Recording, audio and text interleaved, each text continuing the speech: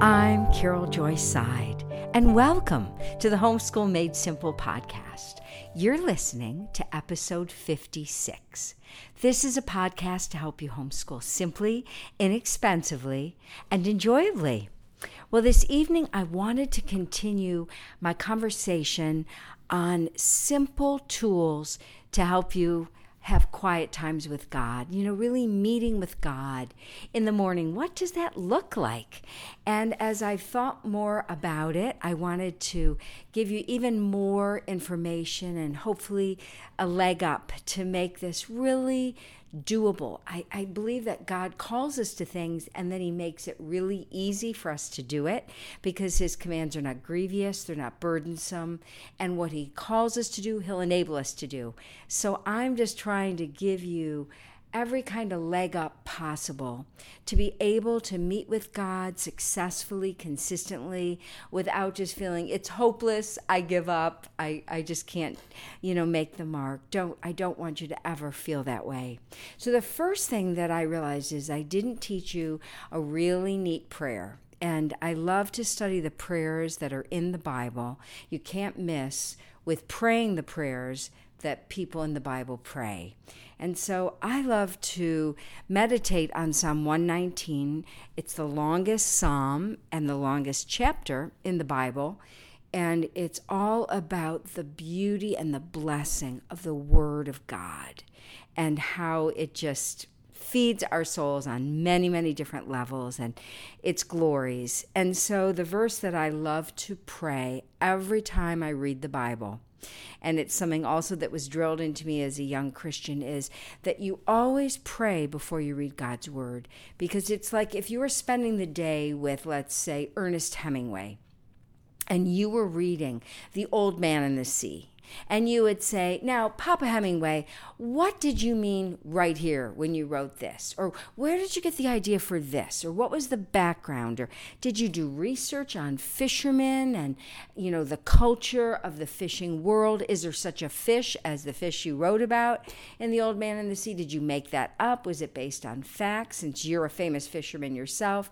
So you would be sitting there and you would be asking the author of the book for his insights and his awarenesses as he wrote the book that you're reading.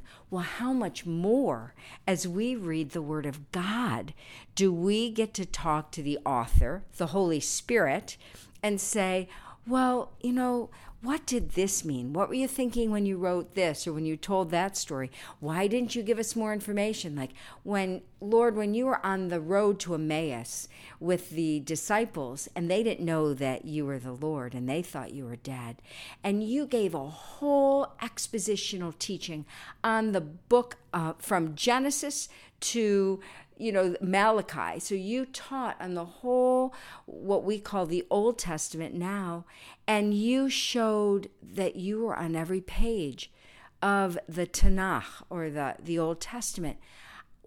I would give anything to know what you said to the men on the road to Emmaus, but that we don't have that. But if the author were sitting with me, wouldn't I be asking those kinds of questions?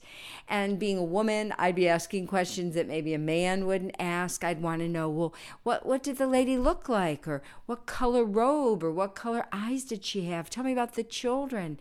Did they have dirty faces? Did they have, scratched up knees from all the roughhousing? Like, give me the details. And so when we read the scripture with the author sitting with us, it just is a whole different way of reading the Bible. And people say to me, I don't get anything out of the Bible. I don't understand it. And my question is always, do you pray before you read it? And here's the prayer that I think never fails. And that is from Psalm 119, verse 18. This is what King David prayed. We can't go wrong. He said, open my eyes that I may behold wonderful things out of thy law. Open my eyes that I may behold wonderful things out of thy law. And the word thy law could also be just translated out of your word, basically, the principles of the scripture, the word of God, that would you help me to see beautiful things out of the word of God? So maybe make a little card and paste that on the inside cover of your Bible. And every morning as you read the word, just sit for 1 minute. It doesn't have to take long, and say, Lord, speak, your servant is listening. Or open my eyes that I may behold wonderful things out of your law. And then as you open, you're reading with expectation and excitement. And a wonderful thing to do, especially if you're using, let's say, the St. James Fellowship we talked about last week, is that keep a little journal with you whenever you read the scripture. And you can get these little thin journals that will fit right inside the back or the front cover of your Bible. Just stick it in there. And then as you read the word and you're underlining and marking, then also keep a pen next to you. And when you find a scripture that really you feel like, okay, this is for me, then write that in your journal. And always, every day, don't give up reading until the Lord has given you daily bread. Just bread for the journey. There's a Latin word called the viaticum, which means bread for the journey. And so I kind of feel that that's what we're doing in the morning. We're getting our armor on, we're getting our food for the day, and then we're going out, to slay the dragons in our lives. But first, we have to become equipped and empowered and get our uniform on. Also, I've always, since I was a brand new Christian, made it a practice of writing down the scripture that the Lord gives me on maybe a 3x5 card or just even a little piece of paper. And then I tape it in front of the sink when I'm doing dishes, or on the speedometer when I'm driving somewhere after, I've had my quiet time. Or on the kitchen mirror, the bathroom mirror as you're brushing your teeth, or, doing your, toiletries in the morning, so that the Word of God is everywhere. And of course, the biblical principle for that is found in the books of Moses, where Moses instructed the Israelites to bind the Word of God on their foreheads, on the back of their hand, on the doorposts and lintels of their house. And if you've spent time with observant Jewish people, they usually have a small little scroll nailed to the frame of their door, and it's called a mezuzah, and it contains a scroll of the scripture that has been prayed over and blessed, usually by a Jewish rabbi. But we can use that same principle. And I love the idea of even painting the Word of God on your walls, on your doorposts, or hanging scripture above your front door, on the side of your door, just declaring this is a house where the kingdom of God is dwelling in his people. And so just the Word of God everywhere. Instead of these silly, Humpty Dumpty murals and stuff, paint the scripture on the walls that your children grow up with. And once they can read, that will be the first thing they'll memorize and recite, maybe write a song about it, etc. Isn't it wonderful to hear from homeschool graduates who can walk and chew gum at the same time? Oftentimes, we envision homeschool as especially beneficial in the early years when children are young. We forget that homeschooling during the teen years can be even more beneficial. These years with our children are what I call the golden years. What do you want your children to look like when they're 18 or 21? What you do with them when they're 2 or 3 or 4 years old will be affected by this long-term vision. That's why I wrote my seminar, Begin with the End in Mind. On April 17th, I will be teaching Begin with the End in Mind in a live webinar. The replay will be available for 2 weeks after the live event, and the handouts you receive are yours forever. Though this seminar is all about homeschool for junior high and high school, this is the seminar I want everyone to hear, regardless of their children's ages. Register by April 10th to receive an early bird discount. Don't wait till your children are getting ready for college to attend this seminar. You will benefit from this information even in the earliest days of homeschooling. Now back to the show. So I read, I believe it was Spurgeon, but I could be wrong. But it was a famous evangelist and preacher that every morning when he would have his quiet time, he would read until the Lord gave him a personal, specific word for this gentleman's life. And then after the Lord gave it to him, then he would close his Bible and he would go outside and he would walk. And as he walked, he would meditate on that verse and its meaning for his personal life. So I love that idea of reading until the Lord gives you something personal. And then that brings me to the whole idea of meditating on Scripture. So the word meditate has been kind of stolen by the New Age community, but we go way, way back with that word, way before they had used it. And it was first used, there's a law in Bible study called the law of first mention. And we like to study, well, what's the time the word love was first used? And interesting, it wasn't about Adam and Eve. It wasn't about anybody romantic. It was about Abraham and his love for his son, which was a foretelling of God the Father's love for his son, Jesus Christ. And so it's significant that that was the first time the word love was mentioned in the Hebrew Scriptures. In the same way, I think the word meditate was used when Isaac was waiting for the servant Eliezer to come back from Uncle Nahor's house and the land of the Ur the Chaldees. He went to go get Isaac, his bride. And as Isaac was waiting, he didn't know how long it would take. It says that he was meditating out in the field. And he looked up and he saw Rebekah coming with Eliezer and her maids and everybody and their brother coming on camels. And she turned to Eliezer and she said, "Who is that?" And he said, "That's my master." And she said, "Oh." So she put a veil over her face and she got off of the camel, and Isaac came out and he met her and he kissed her and he took her into his mother's tent and he knew her. In the biblical sense, and that was the marriage ceremony. And he gave her, Eliezer had given her rings of gold when he was trying to court Rebekah for Isaac, and that's the origin of the wedding veil and the wedding ring. And so this idea of meditating, what is it? It's to ruminate. It's like a cow chewing its cud. And I think it's very important to slow down as we read the Word of God and let the Holy Spirit speak to us. And I kind of say it's like watching a movie. Like the Holy Spirit just makes the Word of God come to life, and it's like you are there. You're there in the events of the Scripture. You're there listening to God's voice, because Jesus said, "My sheep hear my voice, they know my voice, and they don't listen to the voice of a stranger." And so as we pray before we read the Word of God, it just protects us from our mind going all ballistic. And that isn't to say that we won't say, "Oh, I was supposed to call Aunt Matilda for her birthday." So write it down. Keep a little pad of paper next to you and call Aunt Matilda, and then bring your mind back to the Scripture. And Lord, speak to me. I'm listening.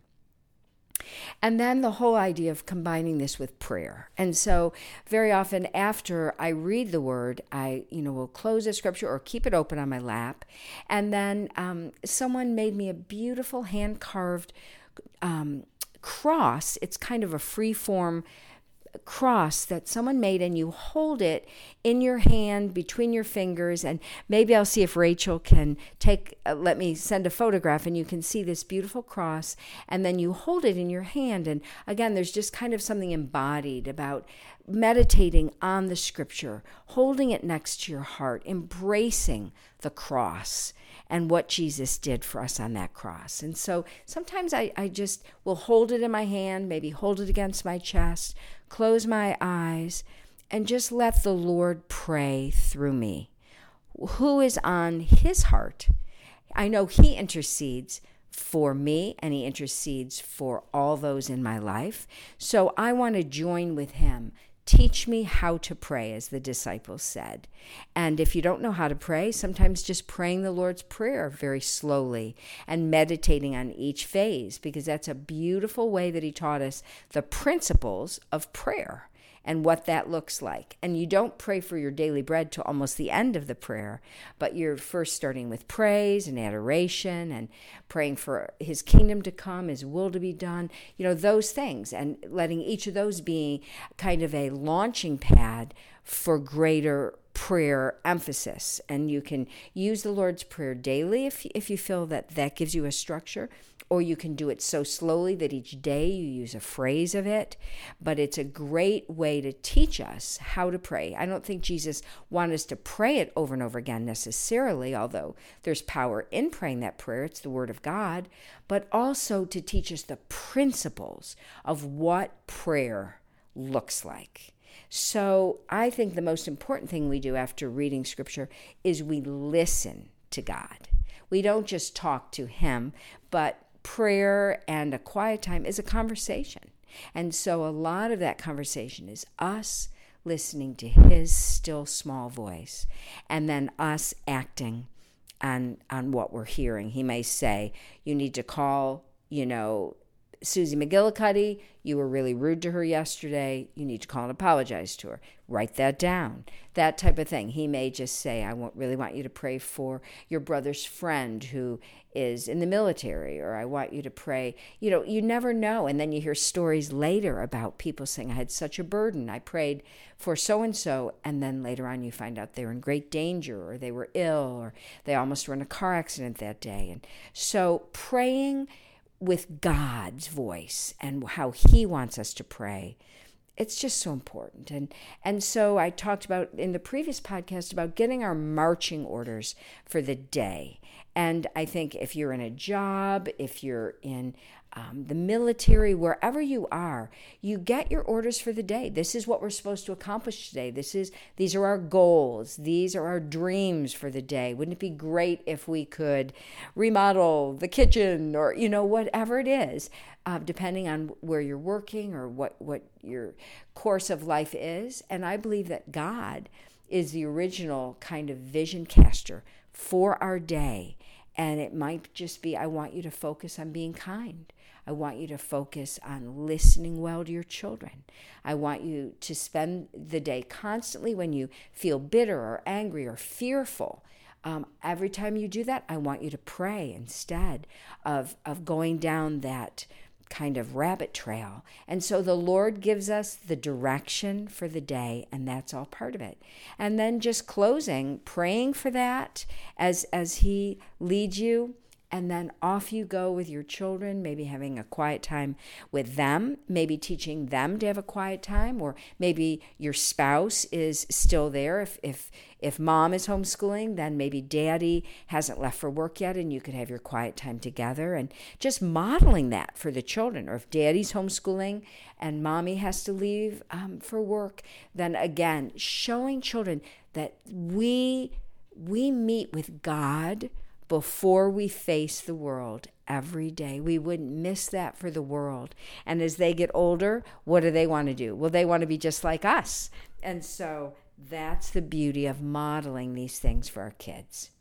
So hope that's helpful. And then the last thing I wanted to mention is Bible memory. And so taking those 3x5 cards, and maybe you're doing a consistent memorization.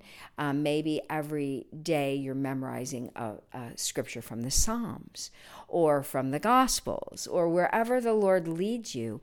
But again, taping those scriptures up, maybe singing them. That's always my favorite way to memorize scripture. And someday we'll do a podcast just all about that. But if you can find a song that is verbatim singing that, so the Verses Project or Seeds CDs from Nashville, or some of the old Maranatha music that was verbatim scripture, that if you're on Spotify or Apple Music or something, where you can put the verse that you're interested in singing and see if a song comes up. Sometimes it's just thinking about that song, which I don't find to be particularly helpful, but sometimes it's a verbatim singing of that scripture, which is so helpful, because that will Velcro that scripture to you forever. And of course, you can teach it to your children so easily, and they will remember it as well. So I hope this has been helpful, and it's always a growing process. We never arrive with this, but, starting small, not having these huge expectations. I'm going to pray for 2 hours every morning. That's a recipe for defeat and discouragement.